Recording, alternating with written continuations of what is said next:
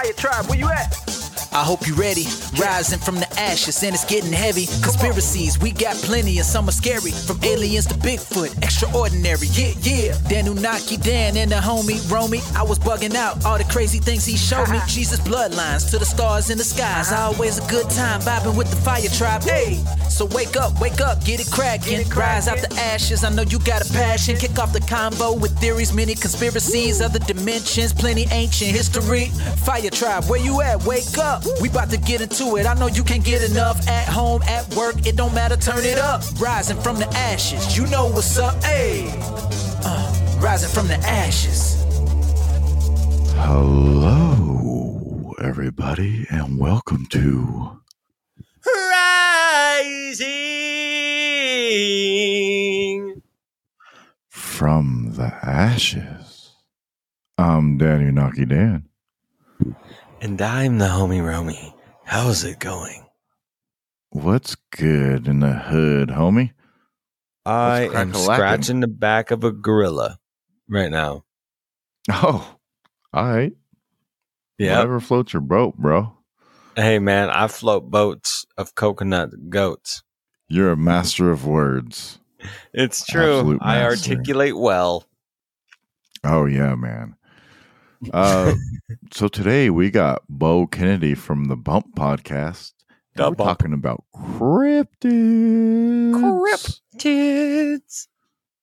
Cryptids. Yeah, man. Cryptids.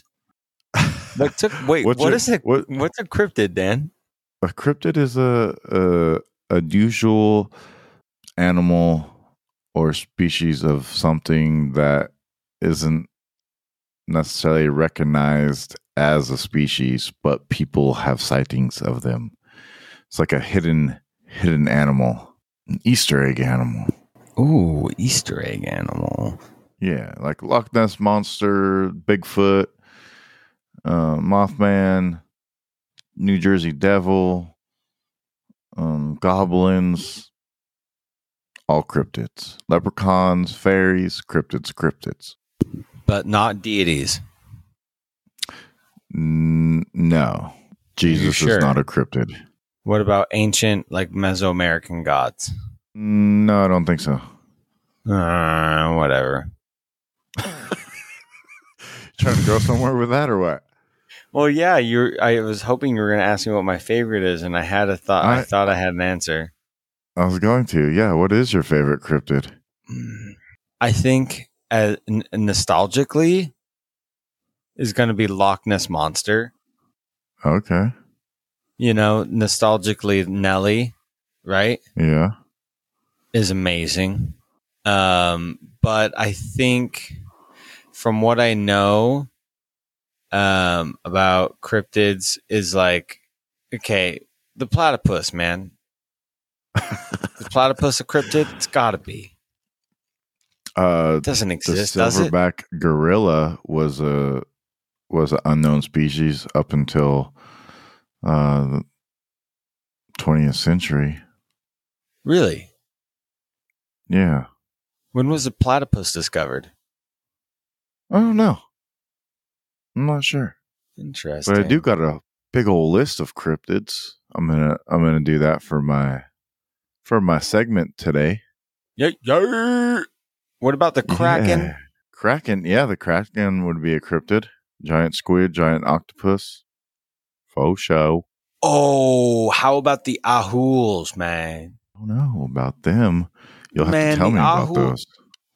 Dude, okay, so I wanted to do Camazots, right? Camazots are the South American Batman god, right? And because I was like, Yeah. oh, but you said no gods. But the Ahuls are enormous carnivorous bats that are said to inhabit the rainforest of Java, Indonesia. Yeah. They're believed to have a wingspan in excess of 10 feet, making them the same size as a condor. Ahuls are said to be covered in thick brown or black fur, like fruit bats, but unlike bats, have long, powerful legs and claws and are supposedly capable of pouncing and snatching up live prey, including humans, if the stories are to be believed, from an open ground. Apparently, sightings of ahouls are often dismissed simply by mistaken glimpses of owls or eagles or other large birds of prey that inhabit the same rainforest. But some sources claim that creatures do indeed exist and may even be isolated as yet undiscovered species from descended pterosaurs, which they just lost me on that. Pterosaurs. Yeah, because I don't necessarily know about the whole dinosaur situation. There is like a dinosaur one in the Congo. Huh. What's this? It's called I'll get it for you. It's on the tip of my tongue right now.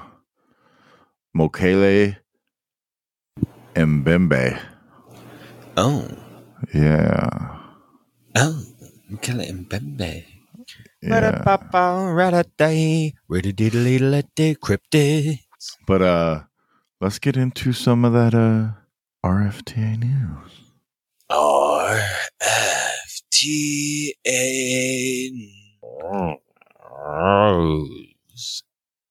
News. What you got for us today, homie? Well, my friends, because I don't know if you heard in the last episode, but man, I am just doing such grueling, back-breaking work. I'm so tired and exhausted, and how am I keeping myself mineralized after depleting myself and my body from all of the nutrients and minerals that I need? Oh, yeah, that's right. Tell us, Karen. What do you need? Call me Karen. Call me Karen. All right. I need to soak my sweet, sweaty boy parts, my entire body, my boy, your feet, I hope. No, my entire body. I'm going to soak in a bath. And as you will all find out, the deep history of soaking goes farther back than what you probably thought. And it has an esoteric history, which means, I love it. But we also are having a guest on soon who will tell us all about magnesium. And he has a great show where he connects just ancient mineral connections and how ancient societies built their communities and societies around mineral springs and use certain,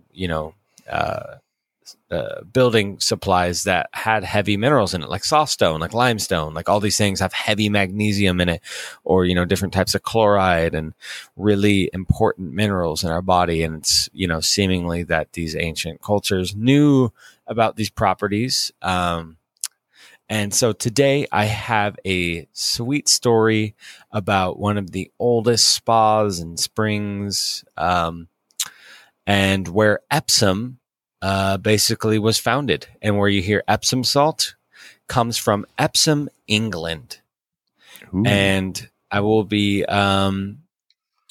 reading an article called The Waters of Oul, up to 1700 by Dr. Bruce E. Osborne.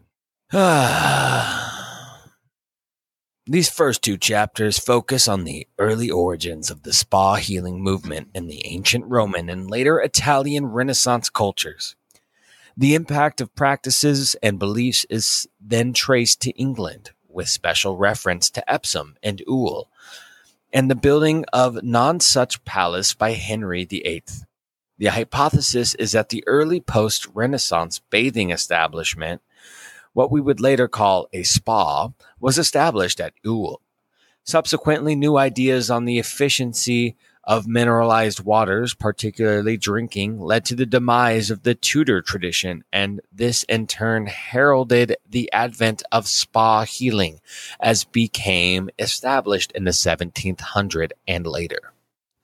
The idea that Oul was on the focus of the Tudor Renaissance revival of the classical balnea in Britain places a new emphasis on the interpretation of the history of the village and its associated place. associated palace, Nonsuch, which I'm going to comment is an interesting name for a palace. Nonsuch. Pretty chic. The early history of the exploitation of mineralized waters in the Epsom region and elsewhere is speculative. In the early 17th century, the discovery of Epsom waters are the subject of folklore, which will be considered further in due course. Before 1600, however, there was no apparent record of mineral water exploitation in the manner associated with the later era. This is not to say that exploitation did not take place.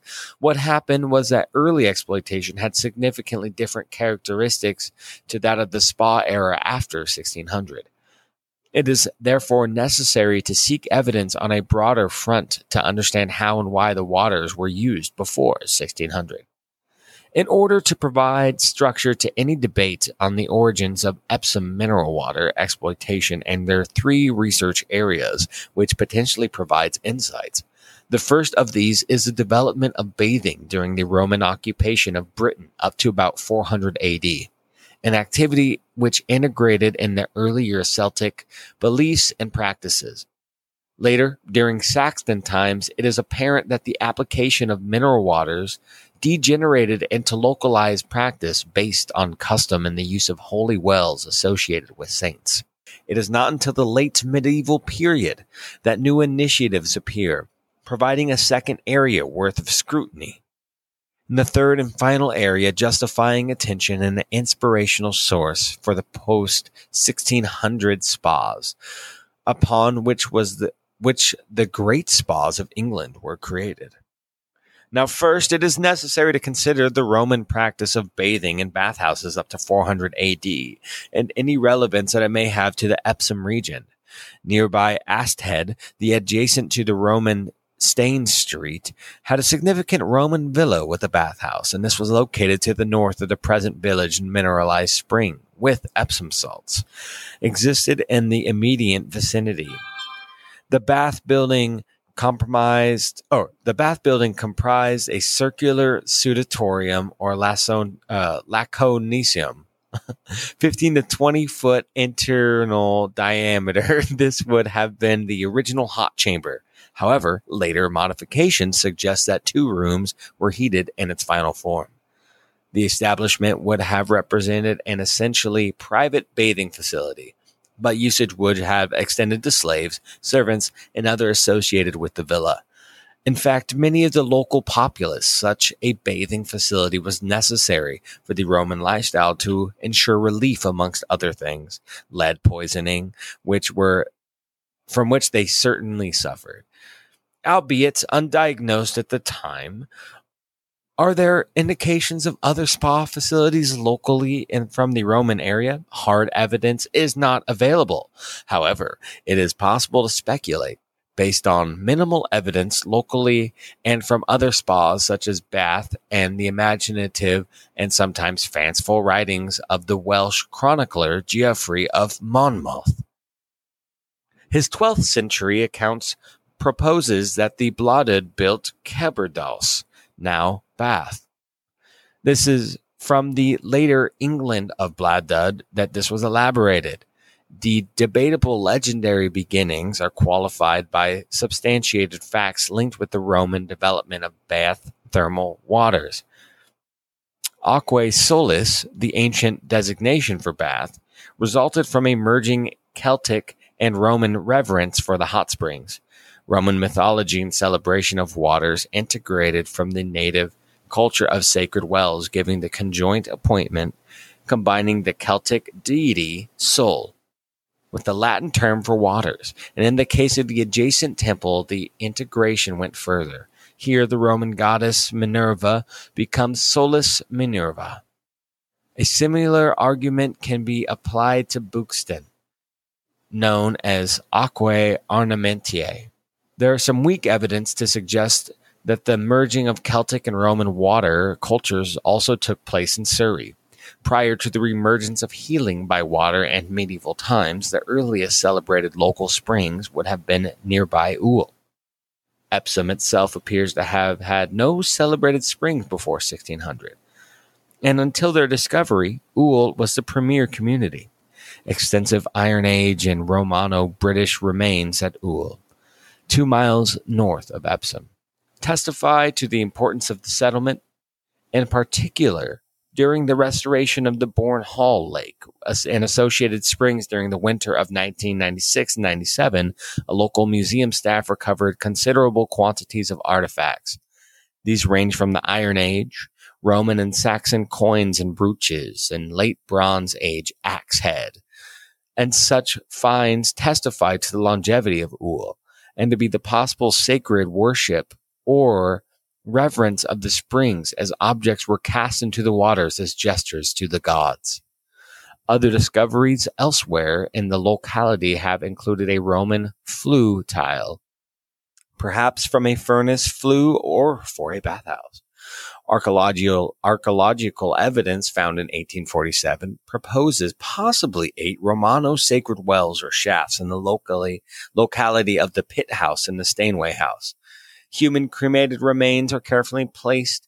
Animal bones in the wells suggest as a hollowed reuse of what may be old water sources, although the presence of an issue nearby questions the digging up of wells to 37 feet deep.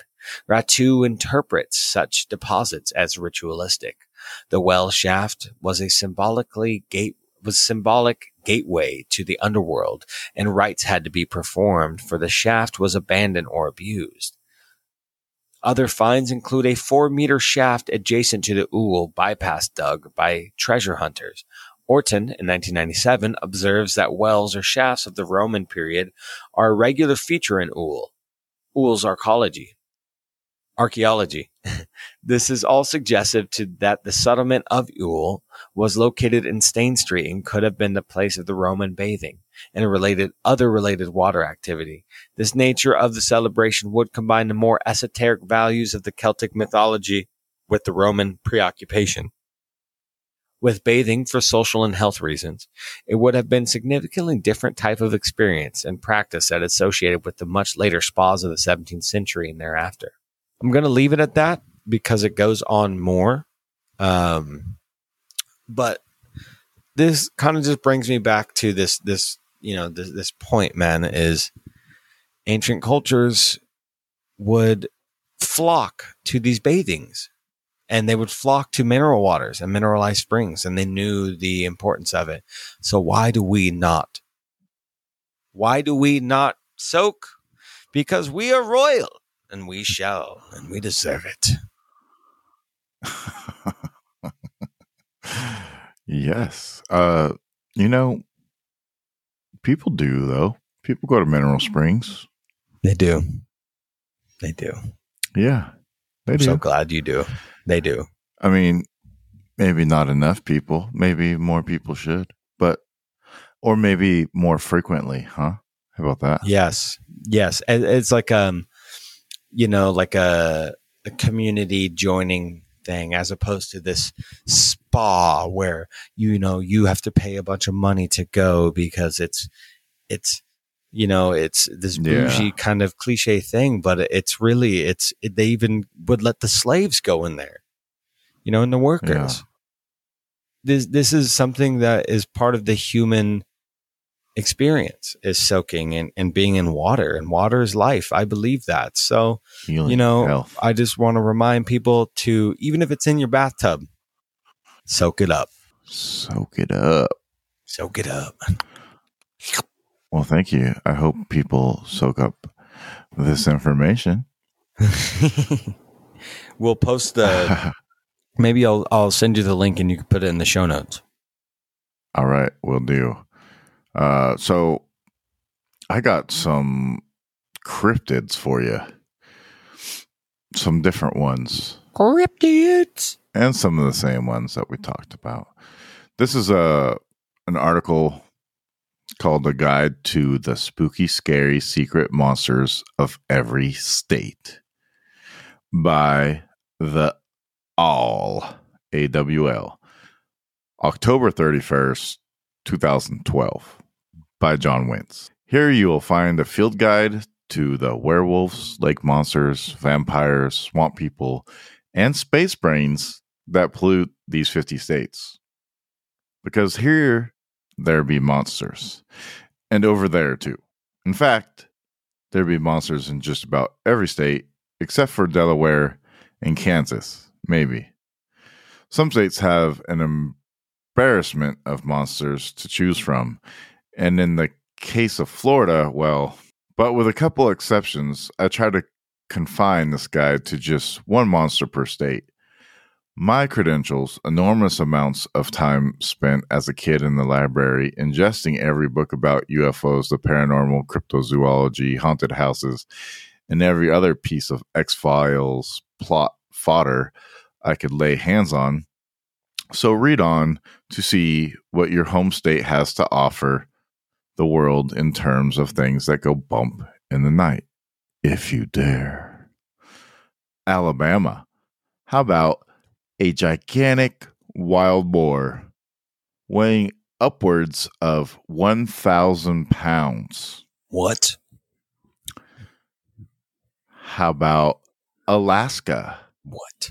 And the monster Kushtaka, What? which is a were otter. Whoa. As in a person who transforms into an otter. I'll read a little bit of story about this one. Well, stories of the Wahile, giant wolves that might be descendants of the species of prehistoric bear dogs, persist in the mythos of Alaska. Those of us who were bored to within an inch of our life by the Liam Neeson movie The Grey might let out a slowly steady yawn. I mean, sure, you can enjoy a legend of prehistoric wolf creatures if you wish, or you can have a person who shapeshifts into an otter, a supernatural otter. Are you afraid yet? If you're a sailor in distress, you maybe should be. Depending on its mood, a Kushtaka might aid a sailor or drown him. Sounds kind of like a siren, doesn't it? The creature can mimic human voices while in otter form, and thus, for good or ill, can lull the drowning by imitating the voices of their loved ones. If a Kushtaka decides to save you, it will transform you into one of its own so that you can now a supernatural otter yourself. Swim to safety. Now, can you prehistoric bear dog do that? In Arizona, we have a Mongolian monster, a 7-foot tall Bigfoot-like creature with bad BO. I'm pretty sure all Bigfoots have bad BO. Whoa! Don't Arkansas. be so judgmental of the Squatch odor, my brother. Well, usually they talk about an odor. Oh shit, that's when right. People see Bigfoot or there's like a big the skunk smell. ape too, you know. Yeah. So Arkansas is the Fouk monster. It's a 7-foot Sasquatch who smells really, really bad. Oh, I just did that. Huh? California. The space brain. It's a large bluish creature that resembles human brains, surrounded by a hazy aura of mist. I've never heard this one before. So I'm going to read a little bit of the story that goes along with it. It says, 2 young men getting into their car one night in Palos Verdes, California, were understandably startled to turn on their headlights and see 2 brains glowing in the middle of the road. At least one of the brains had a large eye in the middle of its brain head thing. They quickly sped away from their strange sighting. One man, John Hodges, dropping the other, Peter Rodriguez, off at his house just before Hodges returned to his own home. The only trick, 2 hours had gone missing from that night. When Hodges underwent hypnosis years later, his story of what happened that night became significantly more exciting when it was revealed that he returned home to find the brains waiting for him. Ooh, that's creepy. Here we go. Colorado. The Slide Rock Bolter. It's a tourist-eating land whale. Whoa. In the What's the steepest name of this one? mountains, it waits. It's called the Slide Rock Bolter. In the steepest mountains, it waits. The fearsome Slide Rock Bolter, whose entire reason for being seems to be to eat tourists. It greatly resembles a whale with adaptations to its tail to enable grasping to rocks. When it spots its prey, it unhooks its tail from the mountain peak perch, slides belly down the mountainside, and eats the tourist whole. In Shades of Yosemite Sam, some of the tall tales say that people have tried to catch the creature by rigging up a scarecrow with dynamite. Though largely the stuff of campfire jokes, modern analogs do exist. Connecticut, the Melonheads. It's a diminutive human with a gigantic head, bulbous eyes, long limbs, and a small torso. Delaware. It says I got nothing. Florida. They don't need made-up ones because Florida, the gist, in a state like Florida where alligators can be in your backyards, feral colonies of monkeys have become an invasive species, and giant snakes are like a thing and not an urban legend. It seems like there's virtually no need for cryptids. I asked a Florida resident for his own sake, and his boring answer, sorry, Grant, was that the skunk ape was basically Florida's thing. But let's face it, smelly, feral hominids are only fun in theory, but not really what we call interesting. Florida has a bunch, and when we talk to Bo, he talks about a bunch of different ones from Florida. So, Georgia, the Altamaha, a 20-foot long serpent that lives at the mouth of the Altamaha River. We can imagine what that looks like. Oh, here we go. In Hawaii, we have the Menehune. And when we talk to Navier Alora later this month, we get into a discussion about the Menehune. And they are mischievous 6-inch to 2-foot tall people who roam the forest at night. And she has some stories for us. So, in Idaho, the Bear Lake Monster. It's an alligator with flaming red eyes. Ooh. What? Illinois, the Tuttle Bottoms Monster. It's a hairy, man-sized anteater looking creature. The story behind this is, so we've already established that most ape-like creature stories are roughly the same. Namely, they're mostly about how awful the monster smells and that it's like a giant, hairy, Bigfooty thing that leaves big, weird footprints in the story. But sometimes you get a real out-of-left-field creature account that starts out sounding like it's about another Bigfoot, then abruptly shifts to something way weirder. How weird? Long-snouted, ant-eaterish ape man weird. The reports of the Turtle Bottoms monster began cropping up in southern Illinois in the early 60s. The monster was something large and hairy with a long snout. Some people said it looked like a giant anteater. Others said a deformed bear. In some cases, it was claimed to be bipedal, leading some to hypothesize that it might be a primate, which is all right, as escaped anteater just isn't a sexy story. Indiana, we have the green-clawed beast. Neither witness got a good look, but all the illustrations basically look like the gill man from Creature from the Black Lagoon. Iowa, we have the monster turtle of Big Blue. It's a gigantic snapping turtle. Kentucky, we got hobbits and the Hopkinsville goblins. Louisiana, Rogarua. Rougarou.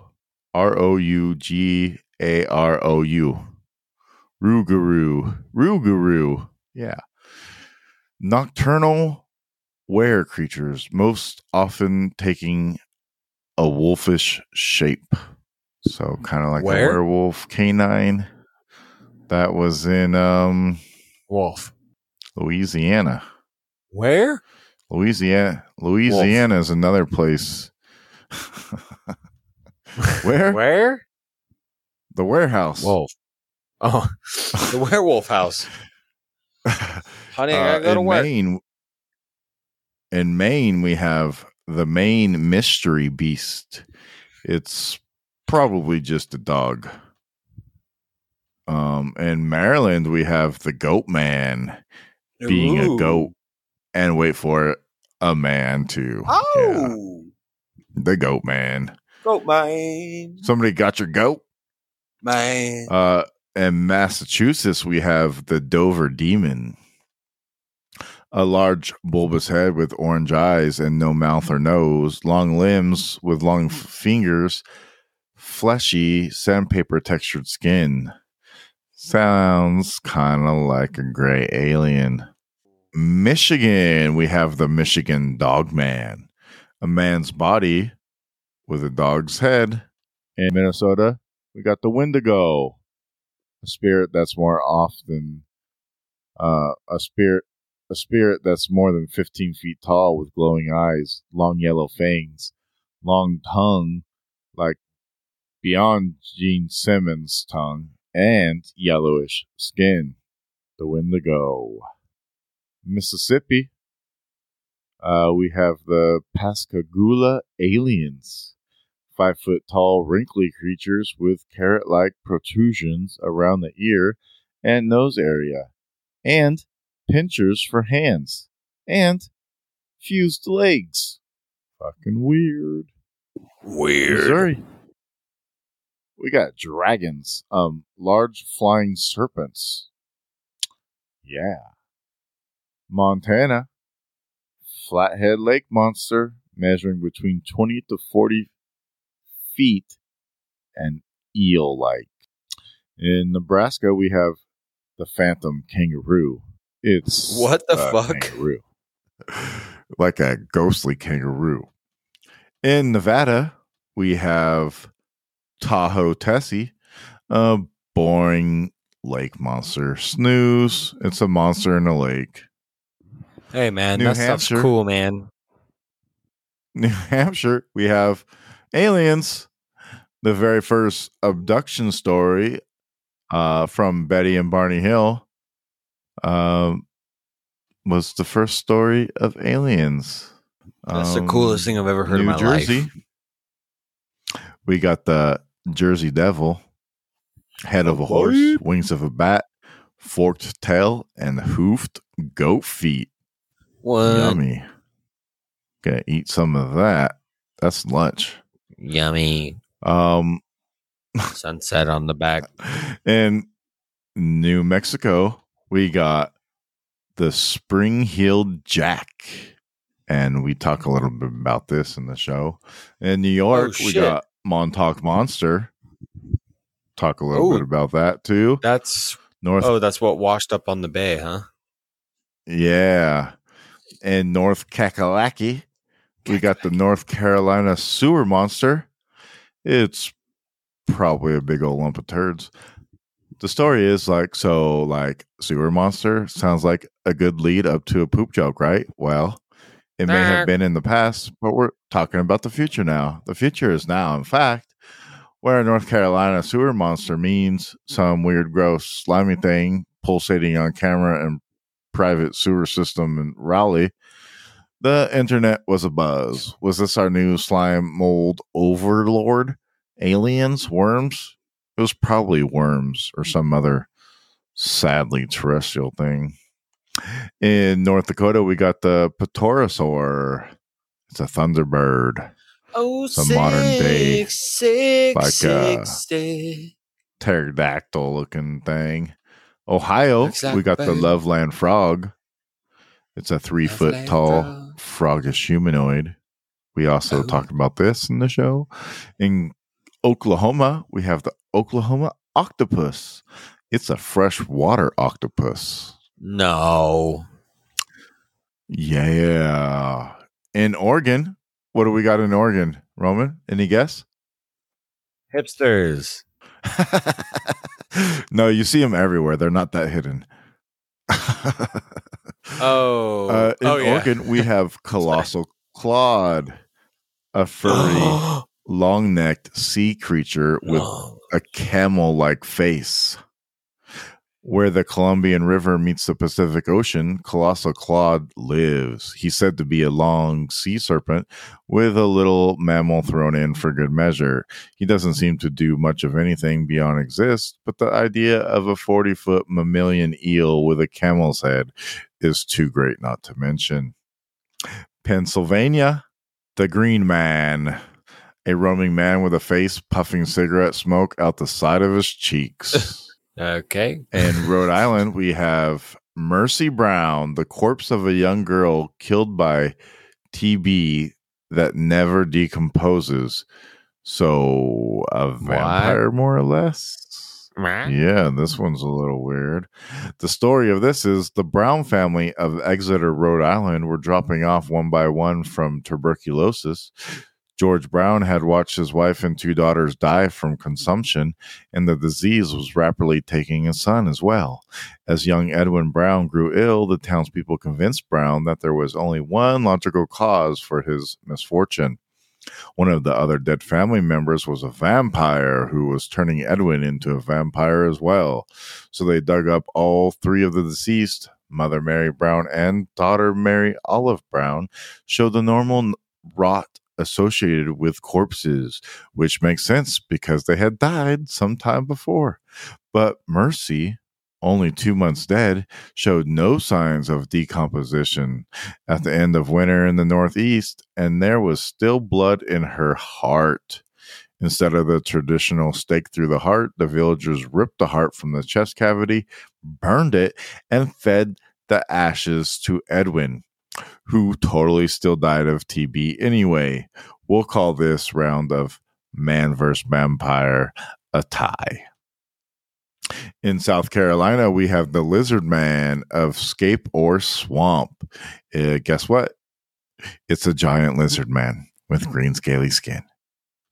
Yeah, I know. And that's me. That's who I am. In South Dakota, we have Taku He. He's kind of like a Bigfoot. In Tennessee, we got the Bell Witch, an incorporeal, malevolent spirit most active in the 19th century. The Bell Witch. Bell Witch. In Texas, we have the Black-Eyed Children. These creepy little fucks with odd mannerisms and completely black eyes. You've heard of the Black-Eyed Children, yes? Have you? Only ones that I've seen. Oh, okay. Well, I've seen the Black-Eyed Children. What state was that in? California? No, that was in Texas. Yeah. Oh, that makes sense. Does it? Okay. Sure. In Utah, pretty much anything at Skinwalker Ranch for Utah is what it says. Yeah, I'd have to agree with them. In Vermont, we got Champ, long serpent-like body, or maybe it's just the neck of a plesiosaur. Champ, you the champ. In Virginia, we got the Bunny Man, a man in a bunny suit wielding an axe. Suburban DC is already a really weird place, basically because it's near Washington, DC, and because Washington, DC is terrible. But in 1970, things got really weird. Now, for some people, a monster is, by definition, an inhuman beast. Removed from the bloodline for others, the greatest monster is something closer to a Ted Bundy, but sometimes the two paths come together to form an absolutely terrifying amalgam of the very human and the very not human. Like, for example, somebody dressing up in a rabbit costume and chasing people with an axe. In Washington, we got the Bat Squatch. Do I really have to spell it out for you? It's a fucking Bat Squatch. A flying Bat Squatch. West Virginia, we got the Mothman, a large man with wings and red eyes. Wisconsin, we got the Beast of Bray Road. Well, it's neither a giant bear, a giant wolf, or a Sasquatch. Just to piece things up, we'll say it's all three. Wyoming, we got the San Pedro Mountains mummy. It's like a human, but much, much, much smaller. It's not really a monster because it's dead and not coming back to life. But in 1932, two prospectors made an incredible find: the mummified remains of a seemingly full-grown adult human who just happened to be slightly more than a foot tall. The mummy was found sitting up with his legs crossed. Some immediately cried hoax, but others were reminded of the Nimmergar, a Shoshone legend of hostile miniature humans. Still others thought the mummy might be a specimen of another brand of hostile miniature humans known colloquially as children. We'll never know the true answers, as the mummy, nicknamed Pedro, disappeared in the 1950s. And that's all I got for you today, my lovely humans. Wow. That was so cool. Let's get... You got anything to add? All I got to add is, did you see that cryptid that was in my toilet this morning? Oh. Yeah, I think I described that one. That turd one. That wormy turd. So here we go, humans. We got Bo Kennedy from the Bump podcast talking about cryptids. Enjoy. Wake up. Hey, everybody. Thank you for tuning into today's show. We are rising from the ashes. And we, as the Fire Tribe, will rise. Awaken our eyes beyond what is seemingly laid upon us.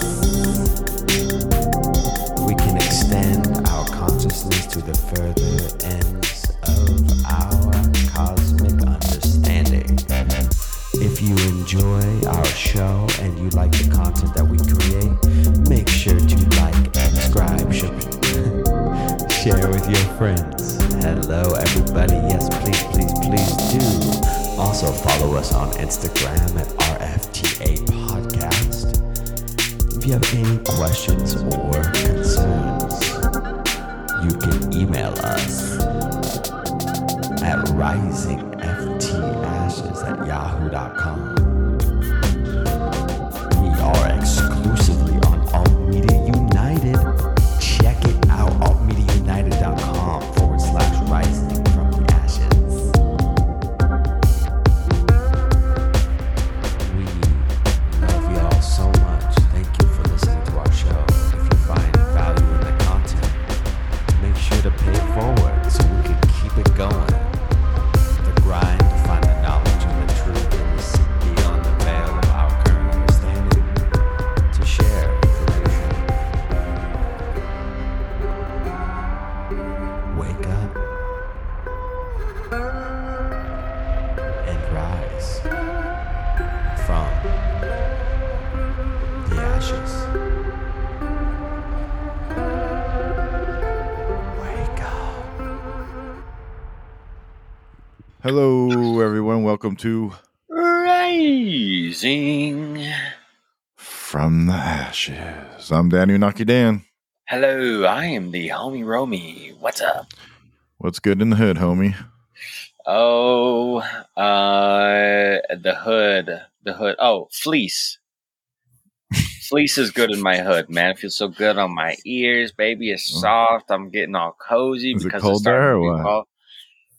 And no, it's been all right. I've been hanging in there slightly to the left. All right. Well, in the house tonight, we got Bo Kennedy from the Bump Podcast. What's up, Bo? Hey, how y'all doing? Thanks for having me Good, on. man. Yeah, Hell thanks yeah, for dude. coming on, bro. It's hard to get some cryptid people and paranormal type stuff going on during October months. Yeah, it's spooky season, all right? It's spooky season, man. Returning to the basics of real conspiracy theory. That's what I love. I hate the politics. I hate the COVID bullshit. I just want to get straight to the good stuff, the fun stuff, the Sasquatch, Batman even, whatever you want to call it, aliens, cryptids, skinwalkers, swamp frogs. That's right. I got swamp frogs all the time. My girlfriend tells me. That's called swamp nuts, brother. No, swamp frog is when you when you fart, and then must be the swamp frogs. I don't know what that was. Oh, what'd that asshole say about you? Right behind your back, too. Yeah, they always say shitty things. Anyway, Bo man. Yeah, man. How's it going? Tell us about the Bump Podcast and how you got your start into wanting to research into the cryptid realm, and then what made you end up starting the podcast. All right. Yeah. Well, the podcast, like you said, is the Bump Podcast. Bump stands for the Believers of the Unexplained, Monsters, and Paranormal. Oh, see, I didn't even know all that. Yeah, it's that's a little, good. little acronym. I knew that. Little acronym for you. I listened to the intros. Thank you. Yeah, I've always just been into this kind of stuff. I've had a few experiences. Ooh, let's get into those later. I grew up in a haunted house, and my parents are real open to stuff. My dad worked for the NSA for a while, and he would tell me all these UFO stories and stuff. So it just all kind of, I grew up with it, I just always believed. And it's just something I just didn't talk about. Everybody around here, like I told you off air, everybody around here has ghost stories or UFO sightings and stuff. So it wasn't that big of a deal to me. And when podcasts got more popular, I was listening to them and stuff. And then COVID hit. So I got sent home to work last year and had a little bit of downtime. So I just thought I would take a swing at making a podcast myself. A year and a half later, it's booming and I'm loving it. So excellent, man. Yeah, man. That's good. Let's get into that haunted house situation, though. Yeah, sure. What's your earliest paranormal experience that you can recall in your life? All right. Well, it's probably nothing crazy. Okay. I grew up, 80s kid, dirt poor like everybody else around here. And we were allowed to live in this house rent free from a family friend. It was this 100-year-old house made of stone, lived on a mountainside. And several people had died in the home. There was like a delivery man that fell down our steps and died. The original owner of the house had died in the house.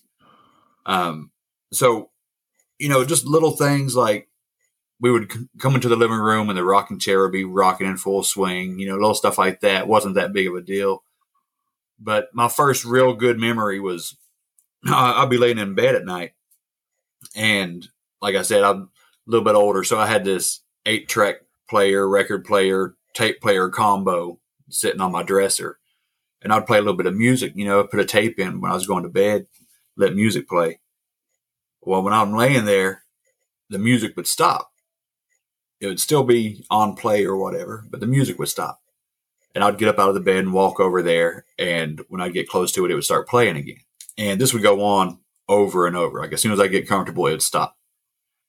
And I don't know, because I was a kid, I just looked over there out loud, said, "Stop messing with my tape player." And it started playing again and it never messed up again. So it's just little things like that let me know that something was, there's something else going on, something that we need to be more aware of, but nothing bad. That's cool. So you were talking to spirits and sort of talking to spirits back then. I guess so. You know, I don't fancy myself any kind of medium or anything, but I just feel like I feel like we live around this stuff, and this stuff lives around us. I think we're all just going through life. It's like I said before, it's all real. Just because we can't see it doesn't mean it's not there. Yeah, and we just got to learn to live with each other. You know. Yeah, or us with them. They don't really give a shit about us, right? we have to learn to live with them. Well, they seem to want to make themselves known when they want to be known. When there seems to be a specific need to be seen and understood, like you were saying. I learned that actually at a younger age too, because I grew up on this property that was about 45 minutes outside of town, and it used to be like an old farm, but it wasn't like it wasn't a farmhouse. So it seems like it was a regular house, but they had big open property because it was just way out in the woods, you know, like some pasture. And I was maybe around like 8 years old, and I would see these shadowy white luminescent beings or figures out in the yard, and they were like, looked like they were just raking or shoveling and just like kind of doing work. And it was never really aggressive. But when there would be things happening, like weird stuff with the lights, if I just shouted out and like made myself known to them, or made them, you know, hear me, then like a lot of times it would stop. So I was like, it's so interesting, you know, what's behind that? What are your beliefs on why? What do you feel is why the reason as to they want to be heard? For me, I'm not 100% sure anymore, man. You know, I used to think that some of these spirits or ghosts or whatever you want to call them, they're just kind of stuck in a time loop. You know, they're kind of just there doing their own thing over and over again, not realizing, or maybe it's just like a timestamp with the energy. You know, there's nothing really there. We just kind of see this energy repeat, you know, stuck in a loop. But when things are intelligent, you know, when there's communication, I don't know what that is. I don't know if it's something malevolent, you know, something nefarious trying to get at you and trick you into thinking it's grandma, or if it's grandma. I don't know, man. I have no clue what's going on. Yeah, that's interesting too. Yeah, we talk a lot about that, how ghosts are just like energy, you know, energy. When you hear a lot of ghost stories or haunting type stories, it's usually from some traumatic thing happening to somebody in that area or house, you know, like a war or suicide or some type of murder or something. And that seems like their soul energy almost gets trapped because it doesn't have the time to leave the body. And then that energy gets stuck there, like you said, in like a time loop, and it kind of lives there. And so it's particular probably about who comes in contact with it, because, you know, some of them he might like, or she might like, or whatever, the child might like, but some of them it might not. So maybe it messes with people it doesn't, and is nice to people it does, because you don't really hear too many stories about, oh yeah, our ghosts are cool, we just chill and hang out, and they turn the lights on for me when I walk in the door, and make sure all the lights are off, and make sure my gas is turned off if I left it on. You never hear that. Puts toast in the toaster and butters my bread. That would be sweet. It always seems to be electricity though too. There's something with electricity that always ends up happening, you know, like lights flicker on and off, or TVs come on, stuff like that. It never seems to be any like real physical. I guess there is some physical movement. I've heard of Bo said earlier, dishes flying out of cupboards and rocking chair. Silverware and rocking chair. Yeah. See, so yeah, I guess so. I guess it's not all electricity. So how do they jump out of that form into that material? Then I guess that's a good question, man. I guess it's the how much energy they have. You know how much. Oh yeah. You know like the kinetic force they can they can generate. I don't know, but I believe that electricity is definitely involved. Any kind of electronics, that's the most common way that we find things. Mm-hmm. I've had stuff go on through my podcast that I couldn't explain. Oh, shit. Yeah, I've had listeners send me emails or whatever letting me know that there's EVPs on certain episodes at certain times. Oh, really? Yeah. I go back and listen to it. And it's some trippy stuff sometimes. Man. I got a brand new laptop for the show. And on like the second episode that I recorded with it, there was this lady who bought a haunted house so she could conduct paranormal investigations. And we were talking about it, and she's talking about this, this dark energy and stuff. Well, my laptop decided to not work anymore after that interview.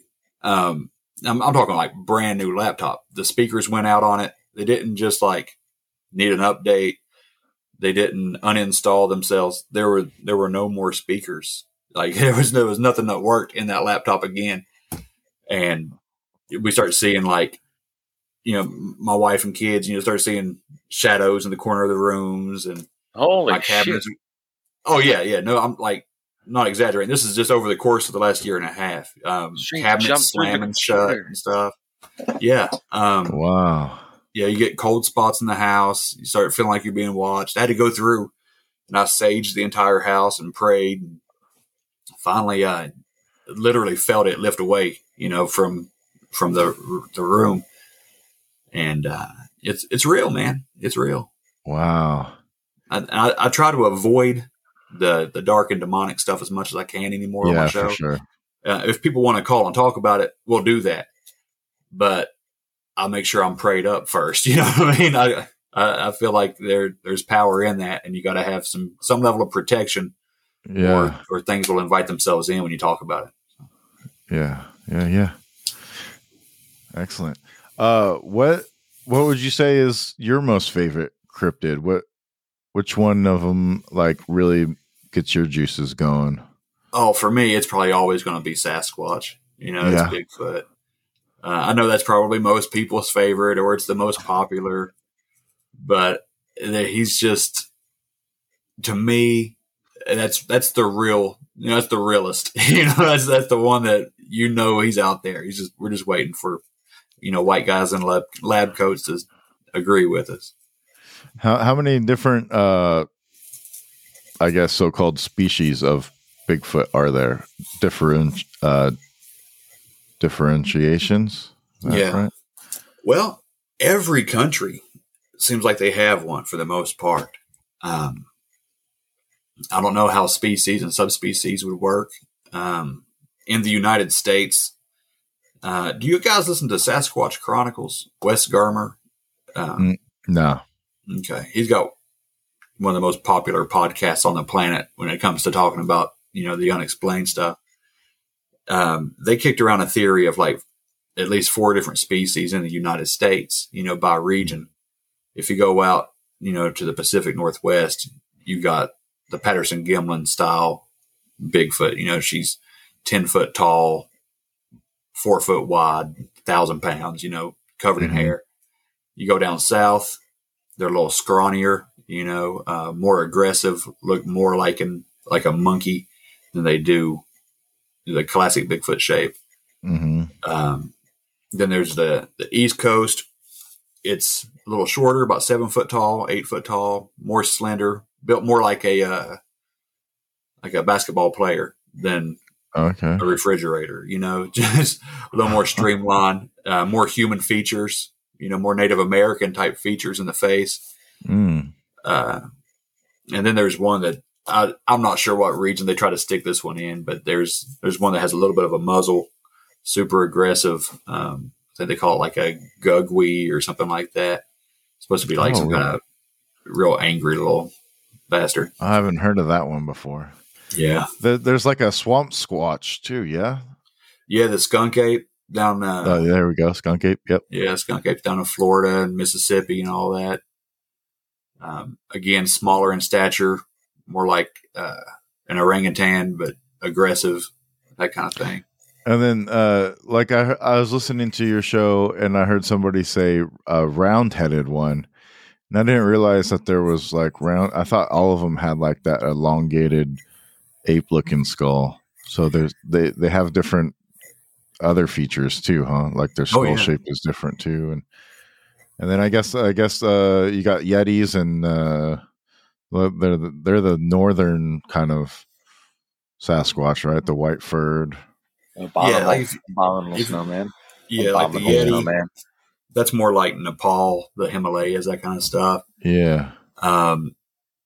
Here, North America, to include Canada, when you get up through there, it's typically like the Pacific Northwest style, the big ones. Mm. It's pretty common that the belief, or I don't know this, but is it common in the Sasquatch circles that they're kind of living more within the mountain ranges because it could connect to a hollow earth, and they're more familiar with the tunnel systems in the hollow earth, and they got maybe that's where they reside most of the time? Or what's your belief on that? Well, that's something that I had just spoken with a guy that I haven't even released that episode yet. Yeah. A lot of people are leaning towards the hollow earth theory or the Mammoth Cave system concept. Yeah. Kentucky. That's a good place to hang. There might be a whole ecosystem out there we don't know about that could sustain them. They come out here, do a little hunting party or whatever, and then go back. And mountain ranges, it provides a good security. If you, even like here in West Virginia, we are completely inside the Appalachian Mountains. There are miles and miles where you won't find people. There's no roads to get in between some of these mountains. Mm-hmm. So whatever wants to live there could live there without having to worry about anything. And, as the seasons go, in the winter months, they could come to lower elevations for warmer weather. In the summer months, they can go up higher elevations for it to cool off a little bit for them. And, follow the migration patterns of the animals and stuff like that. There's a lot of good reasons to be in the mountains. So. Oh man, I had something. What do you? What was I gonna say? All right, let me pop back in here then. So then there's the hollow earth, right? Hollow earth has many rabbit holes to go down. But what we all know, physical explanations that can be explained with mainstream science are in fact that there are massive cave systems all around the world that are underground. And we've uncovered so many buildings underground. Like it's inevitable that the physical science is there for there being some sort of, caves underground or some sort of hollow earth situation. Now, the more esoteric, energetic situation behind what could be hollow earth. Now, that's another thing because, when talking about Sasquatch, people are saying that this is like a more highly enlightened and conscious being that could potentially use the Earth's energetic, electromagnetic field to potentially, teleport from different cave systems or use places like Stonehenge in England, or these old ways of using ancient technology. Do you think that Sasquatches are tapped into that, or do you think they're more on a primitive side? Well, I think that, not to be that guy, but I think they kind of fall in between that. I can't understand or explain how you can follow some tracks through the woods, that are 16 inches long and 8 inches wide, and they just disappear, in the middle of a field, nowhere to go. They just disappear, So that kind of lends to the paranormal or teleportation kind of aspect.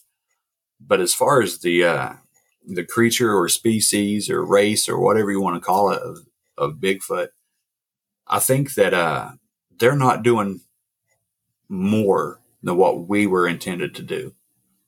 I think as far as they talk about telepathy and mind speak and stuff like that between them, or their heightened sense of awareness or enlightenment, I think we have those abilities. I think that we have dumbed ourselves down from those things. the foods we eat, all the processed junk that we consume. You're getting into our territory now. Yeah, man. I think it. You know, the whole pineal gland, third eye. Just, I think it. You're on I it. think they have it in full effect, and we have dumbed ourselves down to the point where it seems like magic to us. Yeah, that's a good explanation right there. Have you ever gone squatching yourself? No, not so much. I was on Finding Bigfoot for their big reunion episode that they did, but it wasn't because I'm I'm not a field researcher or anything like that. I happened to have a slight experience that they thought was kind of squatchy, I guess, on a hunting trip. So I went on there and I talked about that. But I am a member of a few groups that want to go out and do that stuff. We're just trying to, everybody's got jobs and kids and, obligations. So it's kind of hard to get things together. But there are talks of going out to a couple of areas around here locally where people have said they've seen things or whatever, just to try to check it out for myself. I don't plan on beating on trees or anything like that. But, I'll go out there and camp out. I don't have no problem with that. I think that would be fun. But I'd be more for the beer and the conversation than I would be for, trying to go out there and scream at something that might not be there. So you said that Bigfoot is kind of more human like we have those abilities if we weren't so dumbed down, and Bigfoot's been around for so long. Maybe it was a offshoot of Homo sapien or something like that. Is that kind of what you stick to of what Bigfoot is just a human that hasn't been civilized and has been kind of left free to roam and grow on its own and inhabit the earth? Or survivors of the war. Because I usually get away with just saying I don't know. But if I was going to, had to, stake a claim on something, join a camp, I think it would be that. It would be not a lesser evolved species of man. It's just its own thing, its own race. Definitely something more human than not. That's where I'm at with it all. Yeah, so you're not into like the whole like Chewbacca way of thinking where it's like an alien from space that's come down and checking out stuff, surveying. No, I don't think so. I'll bring my dad on the show every once in a while, and he kind of leans that way. Yeah. He thinks that he thinks we were kind of seated here, but okay. No, I fuck with that. I don't think that, and I could be wrong. I mean, hell, who knows? But I don't think that Bigfoot's an alien. I don't understand the orb activity that goes along with a lot of these Bigfoot sightings, the strange lights in the woods and stuff like that. No clue, man. But that's just my shot in the dark on it. I think a lot of the the lights and orbs is just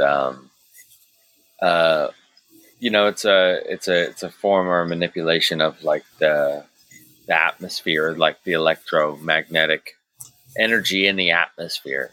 And like, I think when things vibrate on like such a harmonious level, like, we were talking about crop circles a few episodes back and started digging into, the scientific research behind why crop circles exist. And it doesn't have anything to do with aliens coming down. It's because of the Earth's energy.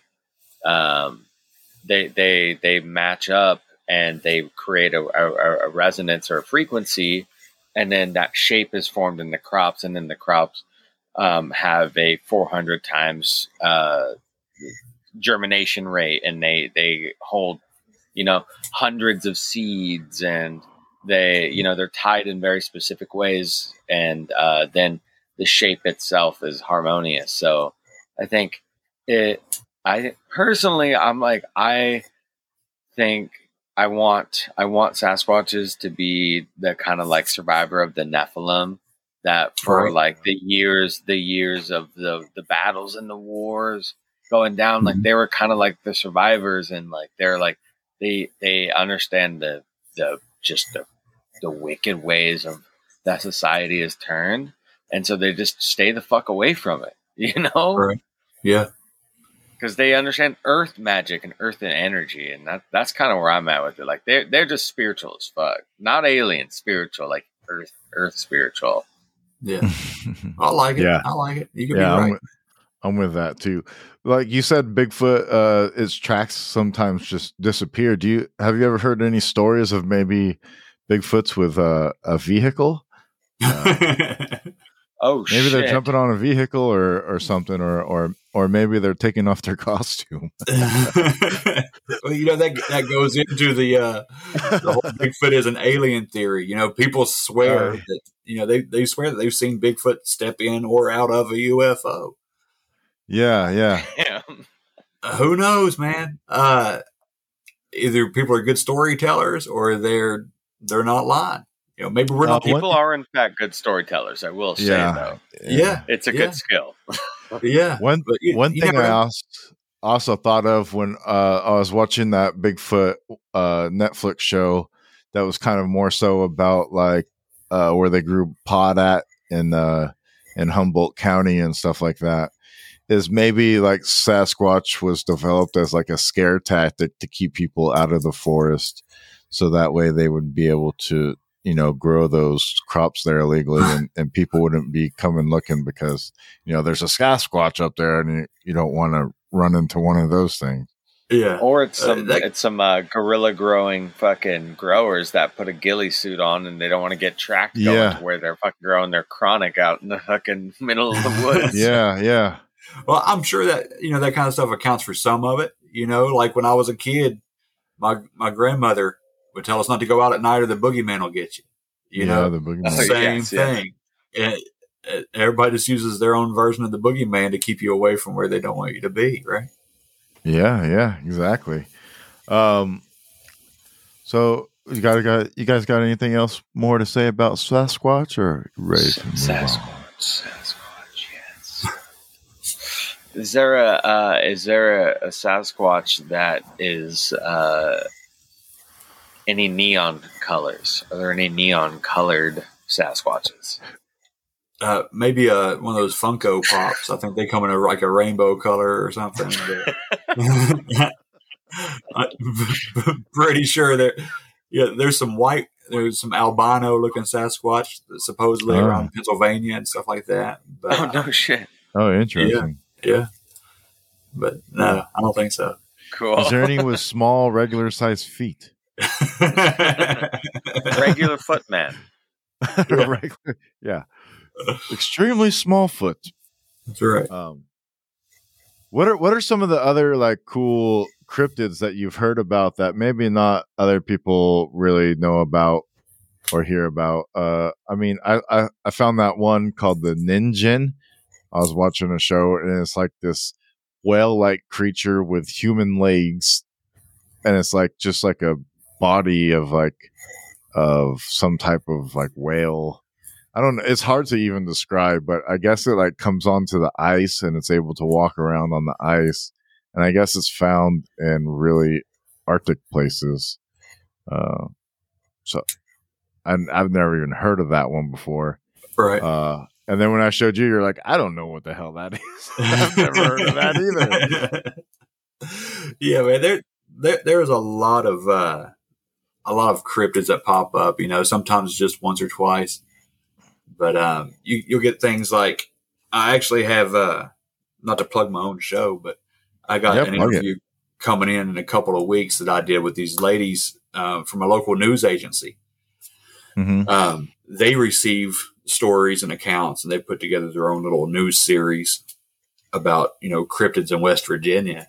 And one that got my attention and prompted me to holler at them was, we've had recent sightings of this cryptid called the Ogwa, or the Ogwa.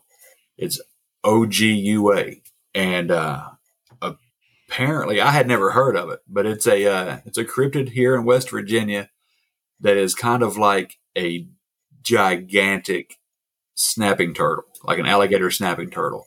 Whoa. But it's like 10 to 20 feet wide, and kind of takes up the half the river when it goes through there. It's just a big wide shell, 8-foot long tail, kind of slithers through the water and, makes your children and the animals disappear when it's around, kind of thing. What's the name of this one? It's the Ogua or Agua, Ogua. Yeah, Teenage Mutant Ninja Turtles. Yeah, right. I don't know where the name comes from. I don't know if it's like a Native American legend, but we had a couple of guys out catfishing here recently that said they had spotted something in the water that they thought was, at first they thought it was a man out there crawling around on the rocks like he had fallen into the river, and they shined their light to go find him and help him out and couldn't find him. And then so many weeks or whatever later, they're in the same spot, see the same thing going on, and this time they get a better look at it. They described it being this Ogua. So does it have, like, when we talk about cryptids, what is like the definition that defines what a cryptid is? Yeah. Because this seems like maybe like a prehistoric like turtle. What is there, like some type of human quality to these animals, or hellish quality to them, I guess? No. Or to make a cryptid, it's just a cryptid animal is just, by definition, like a hidden animal, something that's not been recognized by mainstream science. Gotcha. So kind of like the panda bear was, or the silverback gorilla was until like 100 years ago. It was considered a cryptid because people had seen it. There were accounts of it. There's even some physical evidence maybe of it, but it hasn't been recognized by mainstream science. So it falls under the umbrella of cryptid. It doesn't get a lot of recognition. They just found the Kraken recently too. Yeah, man. A giant squid. For real? Yeah. Oh, yeah. Whereabouts? I don't know. I think it's in the Pacific one. It has eyes the size of dinner plates, like full blown Kraken. It was about 70 feet tentacles. Yeah. What's up with West Virginia and all the monsters in West Virginia? What is up with West Virginia? Coal mines. Yeah, this is the home of high strangeness, man. It's just weird here. Southern West Virginia, that's where I live, was supposedly cursed land, always. Oh, wow. A lot of the ancient Native American tribes, like from the mound builders and the Adena people and all that, the giant races and stuff, they inhabited the area. There's tons of mounds around here that still have those skeletons in them.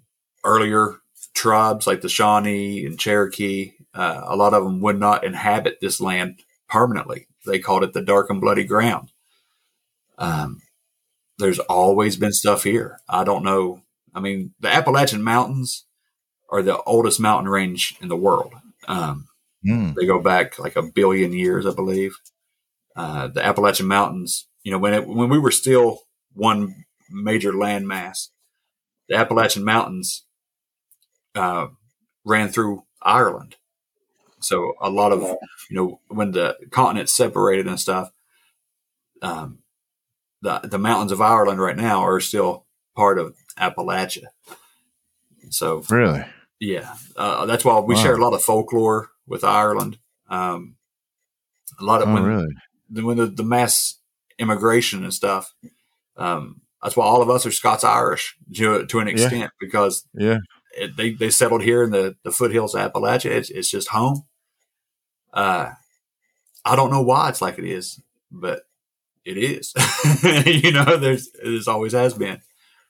That's interesting. I wonder, are there any maps that have more land or islands in between the Appalachians that were that there would be rest points in between the travel, or I'm wondering how this connection ties into some old, because there's a lot of Celtic art down in South America, the spirals and on their stone art and everything. So I'm wondering, that's so interesting. Wow, that's a big rabbit hole on itself. Yeah, if the Appalachians have been here that long, you could maybe America was actually Atlantis at some point or something like that, or South America to the Amazon rainforest that's been created by humans or something.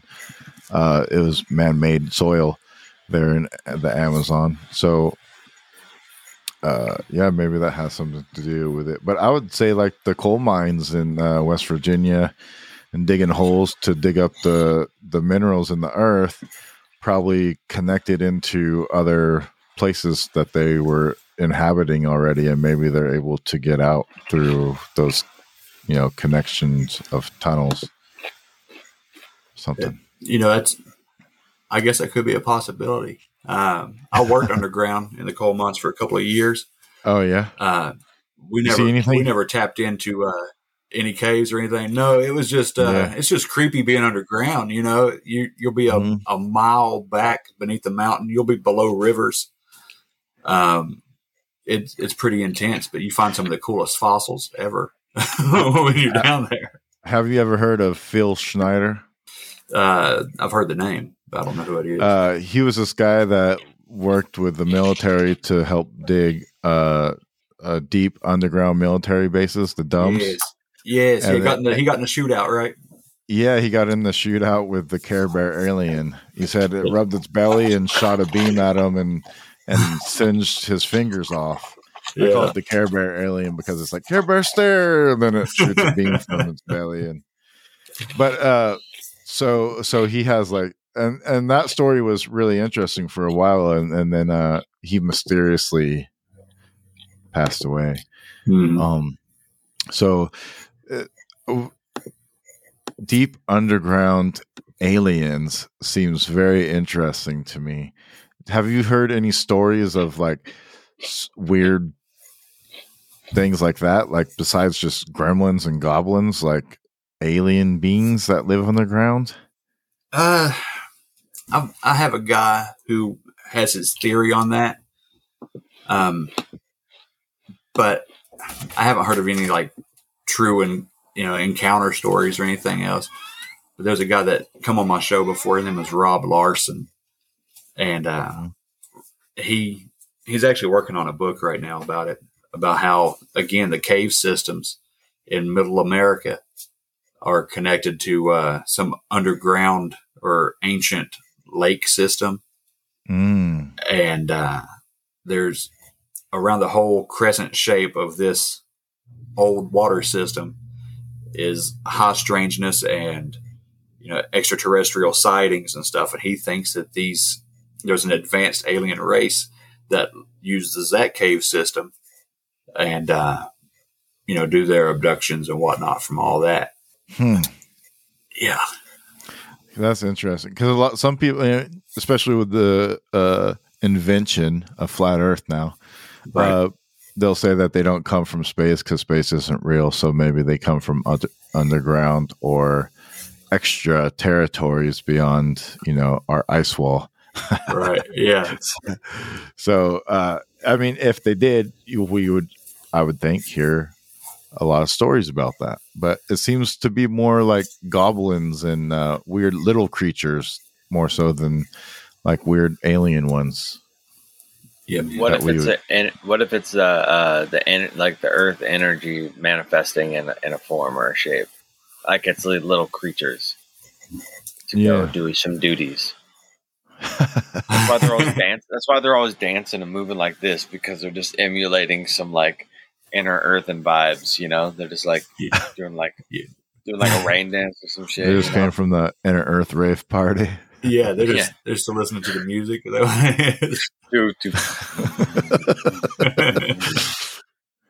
that's pretty good. What about Spring-Heeled Jack? Oh, what's that? He's not technically a cryptid, is he? I have no knowledge about Spring-Heeled Jack. I've heard of it, but I have no idea what it is. That's somewhere in New England, I think, right? It's English folklore of the Victorian era. Oh, okay. Yeah. That's all British stuff. Fill us in, Roman. Yeah. Okay. I mean, I have here a literal Wikipedia That's all I can. Okay, all right, let's do it. In the early 19th century, there were reports of ghosts that stalked the streets of London. These human-like figures were described as pale. It was believed that they stalked and preyed on lone pedestrians. The stories of these figures formed a part of distinct ghost tradition in London, which some writers have argued formed the foundation of the later legend, Spring-Heeled Jack. The most important of these early entities was Hammersmith Ghost, which in 1803 and 1804 reported in Hammersmith was on the western fringes of London. It would later reappear in 1824. Another apparition of the Southampton Ghost was also reported assaulting individuals in the night.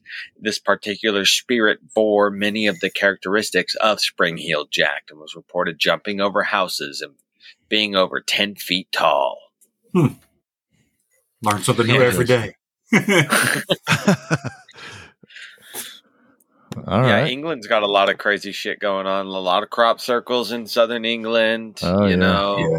there's a lot of esoteric, fucking weird occultic shit been going on in England for a long time. Did you ever hear of people seeing dinosaurs? No, I've just like what you hear on TV or whatever. I haven't had any personal stories come into me about that yet. Okay. Unless you want to count this Ogwa creature, if it's That seems kind of it's kind of dinosaurish. dinosaurish. Yeah. I Well, pulled- the I pulled up a Komodo picture of dragon it. too, right? Yeah. Oh, yeah. That was a cryptid until somebody with a lab Yeah. coat went out there and blessed it as an animal. They blessed it. I looked up a picture of the Ogwa, and it's pretty cool, man. Like those Stegosaurus-like shells that they have. Yeah, That's pretty rad, man. they're monstrous. Yeah. I couldn't tell the size of it because the picture that I pulled up, it kind of looked just like a regular size of a turtle, but their shell was quite interesting. Yeah. But I was like, I don't know. But then I started reading about the descriptor, and it was like 30 feet long. And I was like, holy shit, it's real. Yeah. I also was looking up, too, because this is really interesting. I had that topic that you brought up about the Appalachian Trail connecting from the Appalachians here in America to Ireland. And then I just did a quick Google search of what I could find. And yeah, there's big strides in Ireland apparently to reconnect all the Appalachian Trail that goes from, from Iceland, England, Scotland, Wales, and Denmark, Sweden, all the north, Spain and Morocco, all the way down. And on this website, they were explaining that, it was formed originally when Pangea was a continent. Yep. When we had our massive continent. And so that was just so interesting. I was like, wow, because there must be, and I don't know much about the Earth ley lines, like the ley line connection lines, and the shapes, but like there must be resonance between Ireland and you guys because of that reason. They're connected. I think so too. I think it's a big part of why people settled here. When they come into Ellis Island, New York, like the 1920s, is the immigration movement. And why would they settle into the hills of West Virginia? I mean, the only thing here at the time was, coal mining. There was probably more money and easier money to be made anywhere else in the country. But they found their way down in here, and I guess it felt like home. That's the only thing I could think of.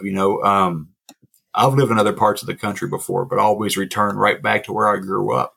It's like a magnetism, man. I don't know how to describe it, but this is like there's security here. This just feels right. You vibe with your tribe. I do very much so. Yes, sir. Very much so. Yeah.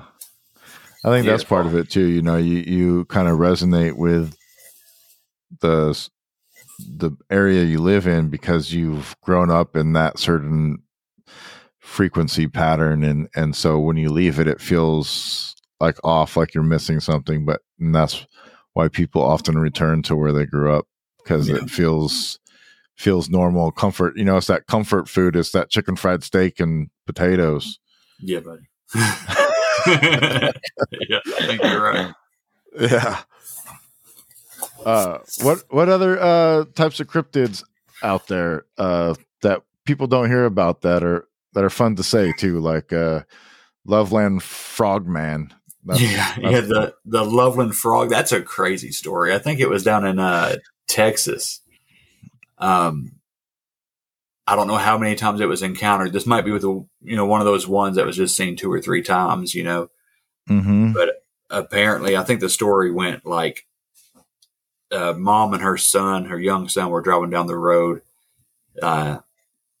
They see something off by the guardrail, so they pull over to check out what it is, and it's this 4 foot tall, frog looking humanoid creature with a wand, like a Harry Potter wand. Yeah, like a shaman. Yeah, and it breaks loose and jumps over the guardrail and down into the swamps or whatever. I don't know. What the fuck? Maybe it's the Frog Prince, man. Yeah, that's definitely one to Google, I think. Is, the Loveland Frog. I did look it up. Yeah, I did look it up. It's kind of like there's all kinds of different pictures on it. I guess like the most one I would just, there's a bunch of pictures of frogs basically looking like they're human. that's what I get from it.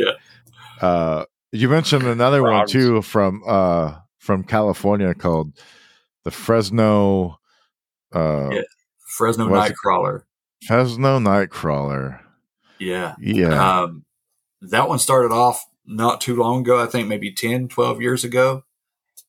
People spotted it on like surveillance cameras or whatever, and it looks like a pair of MC Hammer parachute pants walking across a yard.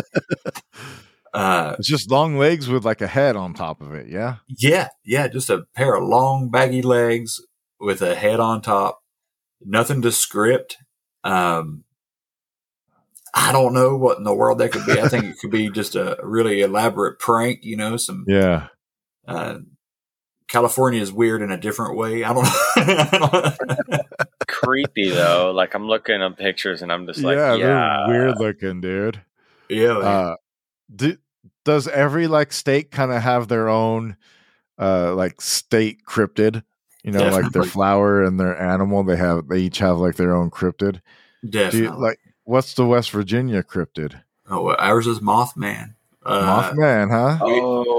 We got Mothman. We got Mothman, the Flatwoods Monster. We have White Fangs. Have you heard the Flatwoods Monster? No. You haven't? Okay. I thought it was a little bit bigger. It was on, if you play video games, I do not, but it was on some kind of video game, Fallout. Okay. Fallout video game, Fallout 76 or something like that. The Flatwoods Monster really comes down to being an alien in my book. 1952, I think September of 1952, these kids saw something firing, streaking through the sky, crash landed to the hills. So a few of the neighborhood kids, one of the moms, and some young guy in the National Guard all decided to go out there and check it out. I'm paraphrasing the whole thing here. They take their dog with them. They all run up on this hill to go see what this crash was. They get there and they see, something burning, maybe a meteor or maybe a ship or something up there's burnt hell dry. And they turn around and in front of them is this creature about 10 foot tall. Its head is shaped like a spade, has these glowing eyes hovering off the ground, and it is either sitting in some kind of mechanical pod, or it had some kind of mechanical looking lower body. But it had like this 3-fingered arms, and they reached out, scared the kids. Everybody took off running. There's some kind of noxious gas coming off. some kind of oil left behind from the whole thing. I think the dog died within a couple of days. Sounds like Krang from Ninja Turtles. Yeah, kind of. Yeah. But yeah, that's the Flatwoods Monster. We have a museum in Braxton County, West Virginia, dedicated to it. It's a really, really popular story. I have a picture of it behind me on the wall. I'm probably blocking it. But if you can, yeah, there it is. If you can see that picture. Oh, wow. That's it. That's the Flatwoods Monster, or Braxy. Some people call it Braxy. Oh, okay. Braxy. Braxy. Why Braxy? Because it's Braxton County. Oh, you just had like a Braxy type conference thing, didn't you? We did. They had the Braxy Bazaar. It was celebrating the 69th anniversary of the whole incident. Oh, okay. Yeah, I saw that on your face. I was like, what's the Braxy conference? I've never heard of this before. Yeah. So that's what that is. There you go, Daniel. Yep, that's all it. Right. What was the other one you were saying that was after that? We have Flatwoods something Monster. We have Flatwoods Monster. We have Mothman. We had these things called the White Things. I guess. What's that? It's a way less popular to me. It's just like this humanoid figure. It's big, bulky, all white, headless. Headless. Yep, headless shaped creature that, I don't know where it comes from, what the story is behind it, really. But maybe that's maybe that's the remnants of the Fresno one. Yeah, it's the other half. Yeah. They got to find each other. We got to help them out. They got to find each other, man. We need to hook them up. Yeah. Maybe I'll let them meet in Kansas or something. Let them have something for a change. Yeah, it kind of sounds a lot like too, like in Sleepy Hollows, the Headless Rider type of thing going on. Yeah, this is supposed to be way bulkier, like Incredible Hulk kind of size. Oh, just no head and just no head. Yeah. Does it have like the chest face? I think there's been a couple of reports of like eyes in the chest. I don't know if it has like a mouth or anything in there, but that would go back into Krang too, right? Kind of, yeah. A lot of have you ever heard of Tartaria? I have. So a lot of the people in the Tartaria world also bring up like these strange creatures, and they show pictures of like these weird creatures that people drew back then. Mm-hmm. And one of them is like that monster with no head, and it has like a chest face. Mm-hmm. It's got like a face in its chest. Okay. And then you see other pictures of like of these human looking people, and they have really giant feet, like they're Bigfoot, So I wonder if like maybe it was like something like that too, like something parallel to that. Yeah, I mean maybe, yeah. If Tartaria is real, and that if there's timelines that cross each other, I don't know how all the time space stuff works, but who knows what we're getting glimpses of, man. That's why I've just started to say it's all real. Yeah, you just go with it. You see something weird, you just saw that. It's real.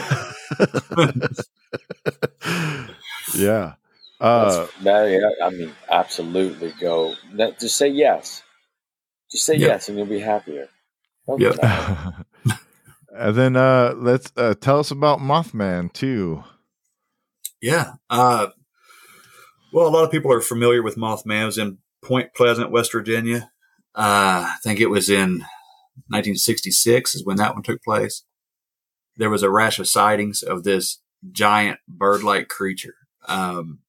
Initially, its name was just the Bird, but newspapers had to sensationalize it a little bit, and Batman had already been taken, so they went with Mothman. It started off first sighting that was recorded. I guess there were some people, grave workers. They were prepping a grave at a cemetery, and they see this giant brownish man-looking creature with wings sitting in the tree above them. And when they noticed it, it just shot vertically, up out of the area. And from there on, people started spotting this creature, and seen it as kind of like not really anything evil, but it had these giant red eyes. Mhm. It had supposedly man-like legs, these big, strong, powerful looking legs and these wings that didn't look necessarily big enough to support its frame, but somehow Yeah. could still, hover or shoot off vertically. But if you would read the book Mothman Prophecies by John Keel, Mothman was kind of like a minor portion of what was going on. It was really like a UFO flap. Crazy UFO sightings, like the year of 1966 and through part of the first half of 1967. And Mothman was just one of the things that was going on. It got real popular, when it was made into a movie. And it was, the Silver Bridge collapse out there in Point Pleasant that happened on like Christmas Eve or a couple of days before Christmas of that year, 1966. A lot of people blamed it on Mothman or say that they saw, this creature on the rafters or whatever. And that it was like a harbinger of doom.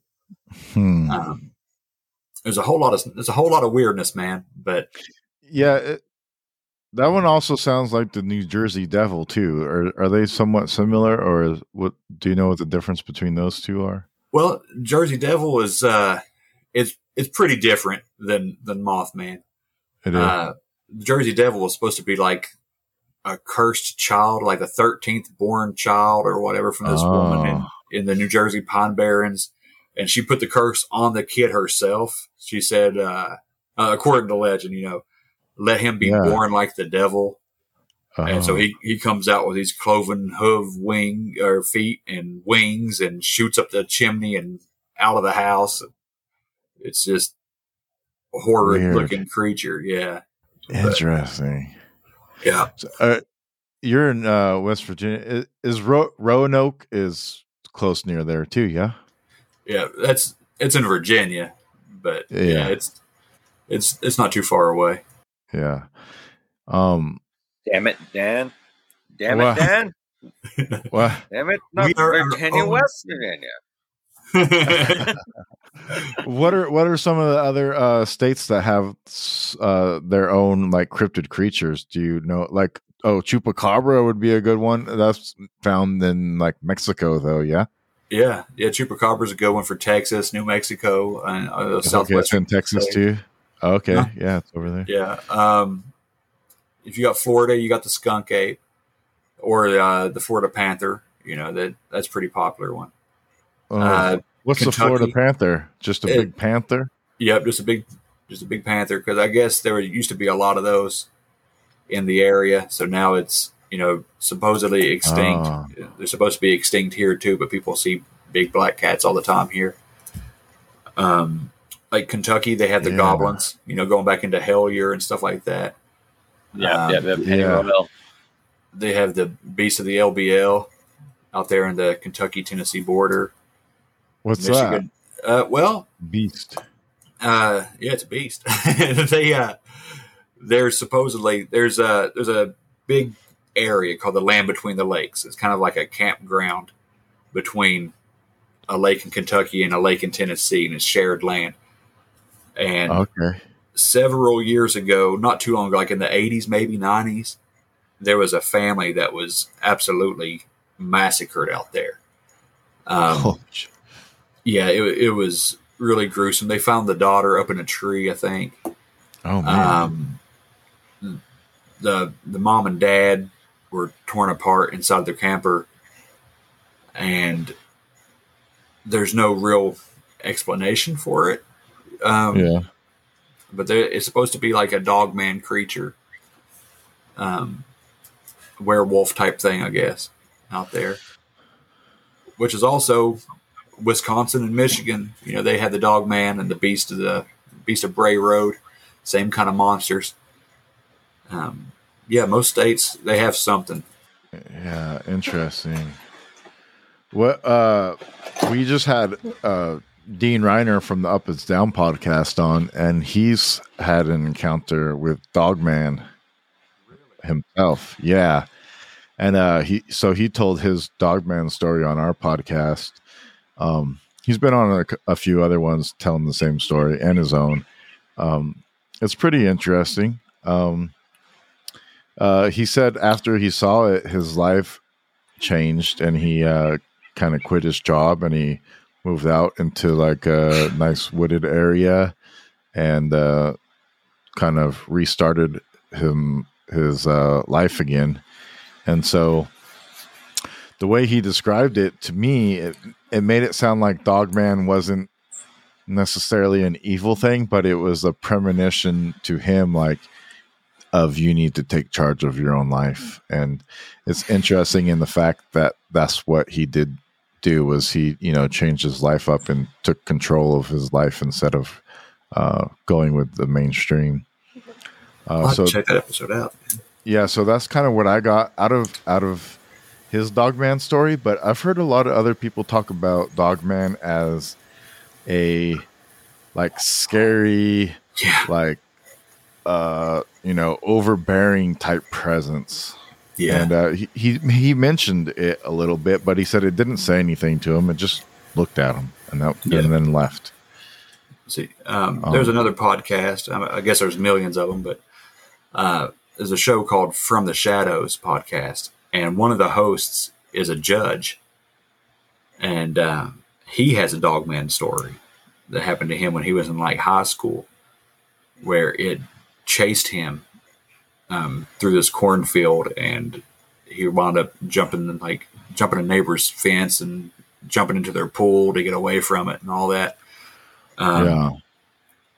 It was not anything good, that happened to him. But I get into listening to these Dogman stories. I have a hard time believing in werewolves, but I do believe in demons, and okay. I think that there's some kind of spiritual connection because it seems like they just come out to scare the piss out of you and feed off that negative energy, I don't know. Yeah, man. Speaking of the dinosaur ones, Loch Ness Monster. Yeah, man. You think that's a real thing, or you think that's bullshit? I hope it's real. I think it's cool, man. Because that seems like a prehistoric animal. If it's real, then it seems like it was like a large water brontosaurus or something, or people say a Lapidus, like in Pokemon. That's what it looks like. So yeah, I mean, I think it's interesting that it's in a lake, though, rather than the ocean. Well, is it completely landlocked, or are there channels for it to get to a larger body? I think there is a channel way deep underneath that lake that it does connect to the ocean. Yeah, because it just looks so much like like you said, like a dinosaur, like a plesiosaur. Yeah, a brontosaurus with fins. It looks just like those pictures or those depictions and skeletal remains of a plesiosaur. I've always just assumed that was real, that there is a population of animals out there in the ocean that we don't know anything about, and they can go wherever they want. I'd always just hoped that those were real. Yeah. Yeah.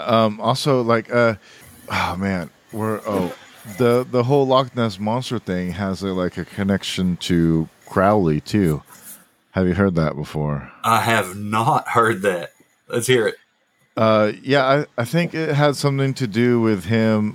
He lived in a house near the lake, and he was doing seances and trying to call up something, and this Loch Ness Monster showed up shortly after all that had happened. Wow. I don't know the full story in details, but check out the connection of Crowley and Loch Ness Monster. Yeah, we'll do, man. Yeah, because it's pretty interesting. It seems like maybe he summoned something. Yeah. And then one of the last ones, the Montauk Monster. Have you heard this one and seen that? I have.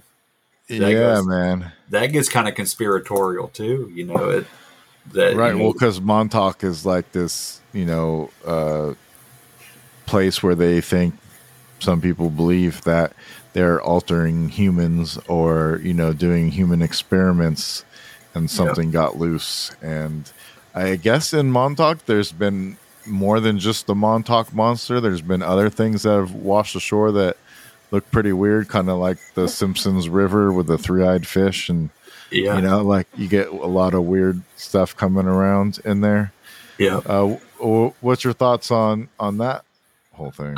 I believe it. I believe that they do some kind of animal testing out there or genetic testing out there. Yeah. And, for things to wash up with their arms and legs bound together and, have a dog body and a beak like an owl or something. Yeah, I think it's kind of weird, man. I think super weird. Yeah.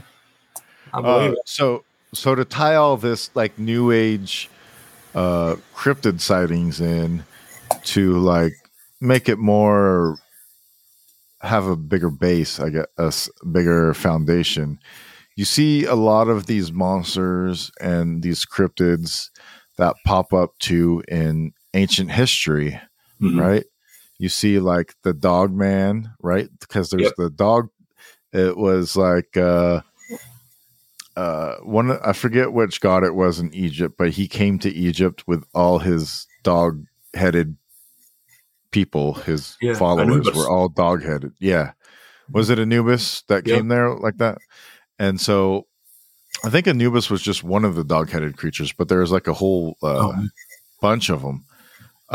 And so you see like this whole dog-headed thing, and part of me wonders if maybe that's like, how some of these pagans would wear like the pelts of animals, of bears and of wolves, if maybe that has maybe something to do with the idea of that in the ancient times. But maybe what we're seeing now is the spiritual remnants of these people from those times. And that's, that's where the whole energy thing and everything else comes in for me, is maybe these are the spiritual energies that are still around that, have since perished. And that's what we're catching glimpses of. And even see, Wolfman or the werewolf has a connection with the moon too. And that has, then you can get into witchcraft and paganism with that whole theory and everything like that. So it feels like a lot of these stories have their base in ancient history also. They do. And I think there's a reason. I think it's because it's all real. I think I believe all those old stories.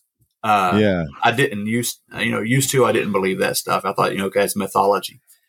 But the more I hear and the more I read about it, I honestly believe that all these things exist or existed. To go on further with Dogman, I know we're probably short on time, but real quick, to go on more with the Dogman stuff, I believe it was Marco Polo that discovered a whole island of people that he traded with, that he described as being dog-headed people that even had their own language of barks and whimpers. Oh, and stuff weird. like that. Saint Christopher was originally depicted with a dog head. Oh, really? Yes. He was a giant of a man, they said. He was like 7-8 feet tall. Led people, the picture of him on the medallion or whatever, like he's leading a child across water or whatever, is because he was so big he could walk through the river to take the child to the other side. But he was one of this dog-headed race. I've never heard that before. I'm going to look into that. Saint Christopher. Yes. You can find pictures all over the internet of him with the dog head.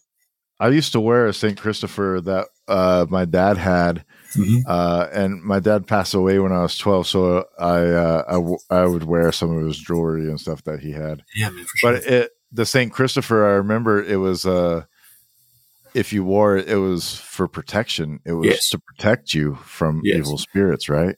Yep. Yeah. So that's for protection. That's interesting. I never heard that story before. That's really cool.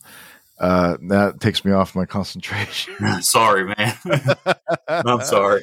Oh, I was gonna hit you up about the whole idea of Bigfoot too, and the story of Gilgamesh. Have you heard that story? Yep. Yeah, so it's like the wooded man, the man that came, the hairy, tall, Enkidu, right? giant, Enkidu that came out of the forest, was tempted by a woman, and then became civilized. Yeah. And I wonder if maybe we hear stories of Bigfoot or Sasquatch being attracted to women and liking women and kind of showing themselves when women are present. Yeah, very much so. Very much so. You have some stories of that happening in your... Yeah, and one more recently was a story out of Australia with their yowie. I had a guy come on my show and he was talking his story about it. His wife was part of his, their research party. And as soon as she was off to herself, lo and behold, Yowie steps up face to face with her.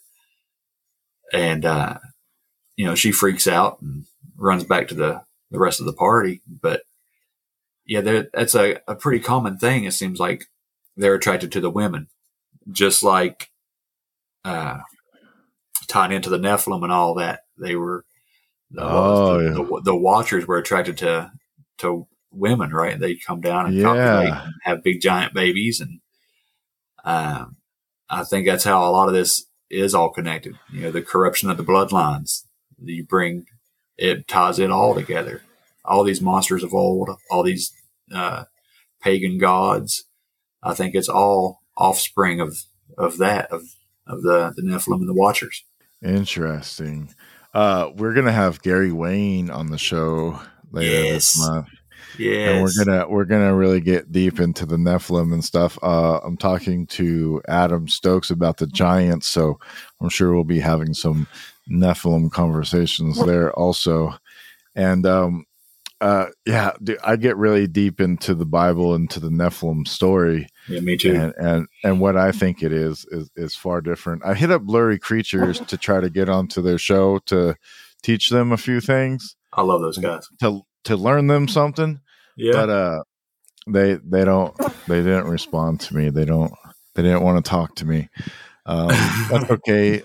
It's a lot.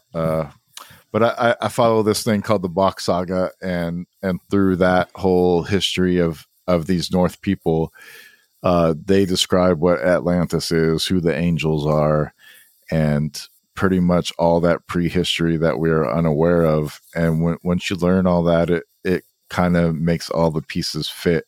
I kind of use this podcast to try to decipher some of that and see if we can,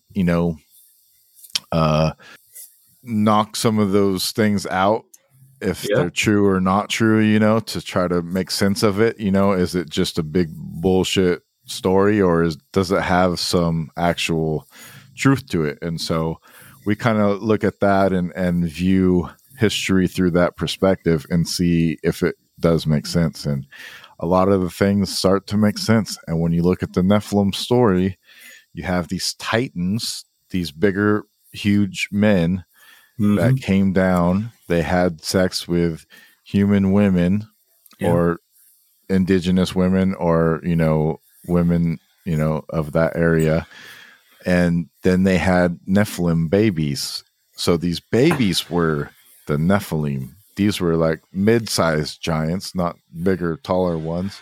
I kind of feel like giants were maybe, 12 to 14 feet, and these Nephilim were maybe about 7 to 12, in that range, if that. So I know they found a lot of burials of giants being in that 10 plus range, the Americas. And so it's very interesting to me, that whole Nephilim story. And then when it connects into Gilgamesh and how they brought Enkidu out, he seems very See, I don't know if he's very much Nephilim. He seems like a natural person of the earth, and that's why I don't know if I would go with Nephilim as Bigfoot, because it seems like Nephilim were the offspring of these human women and these angelic creatures, whatever you could say, and their offspring were Nephilim. So unless they retreated, but it seems like they were big, strong, powerful men, like Samson was one of these, and there's a lot of sub deities or what Apollo, all of those gods of Greece were all what'd you call them? They're men of renown. Yes. Or what's the other word though? Sub something. I forget.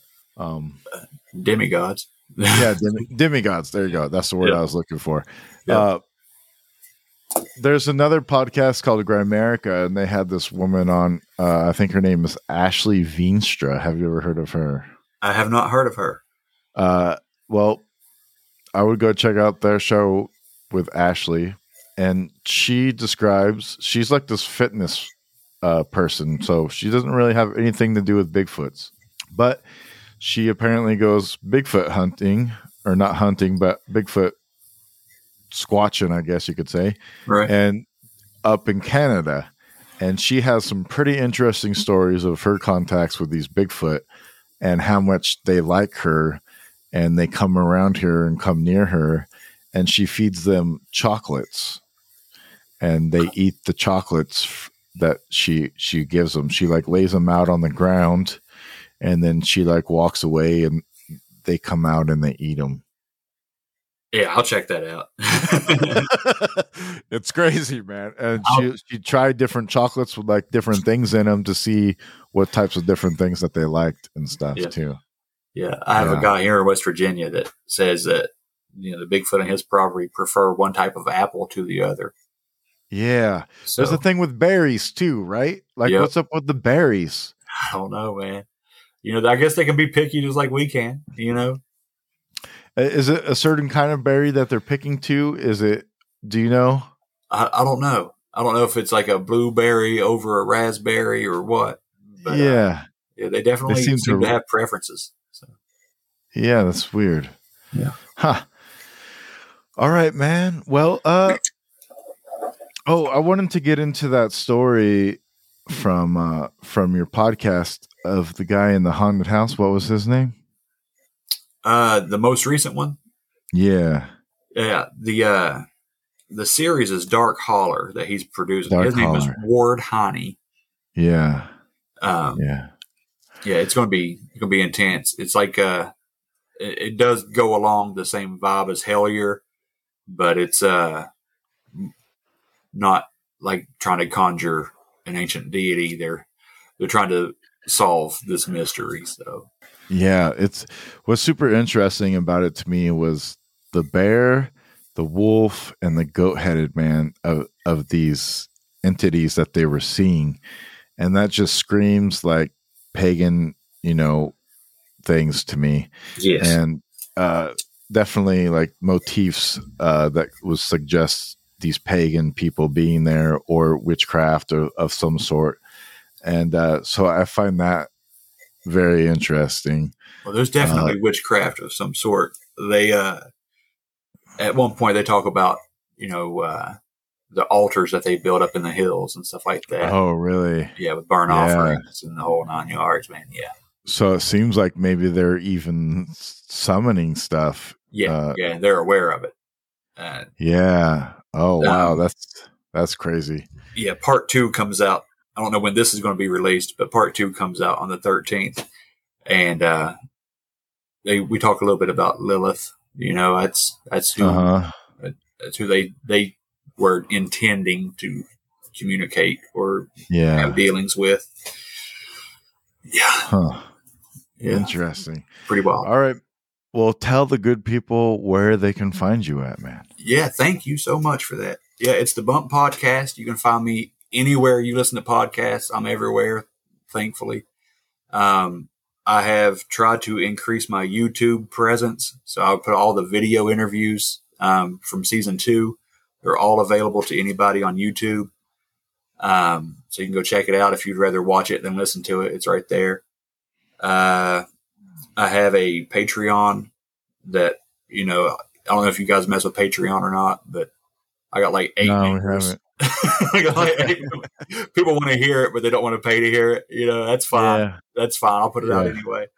But yeah, I got Patreon out there. Got a small presence on TikTok. What else? Instagram, Facebook, all their usual social medias. Just The Bump Podcast, BUMP. You can find it.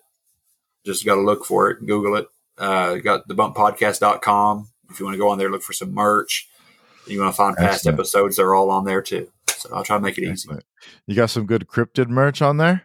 I got a little bit of cryptid merch. A little bit of Mothman and Bigfoot and Flatwoods Monster. My wife pointed out to me that for some reason I just keep doing West Virginia cryptids. I need to branch out. So maybe I'll do some Fresno Nightcrawler stuff. So. Yeah, there you go. Yeah, you should do one for every state, man. Yeah, that'd be great. Great. Just put the Bump Podcast on it, and then put like Florida Swamp Monster or the Jersey Devil or whatever. Yeah, that'd be cool, man. I wonder if there's like flat monster. See the flat woods monster would fit in with flat Earth, right? The flat Earth monster. I think that's David Weiss. Yeah. Right on, man. All right. Well, thanks for joining us today, Bo. Roman lost connection because he's out in the boonies himself, and he froze up. So he was MIA for this last little part, but we'll catch him on the intro. So have a good one. You too, brother. I hope you guys enjoyed the show, and wake up.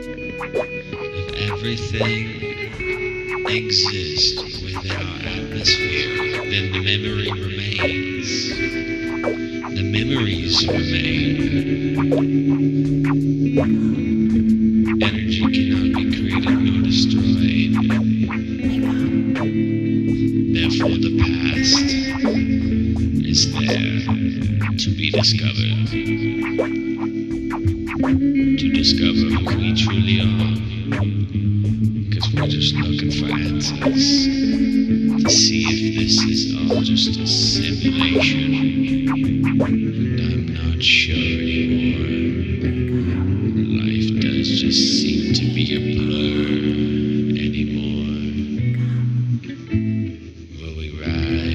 rise from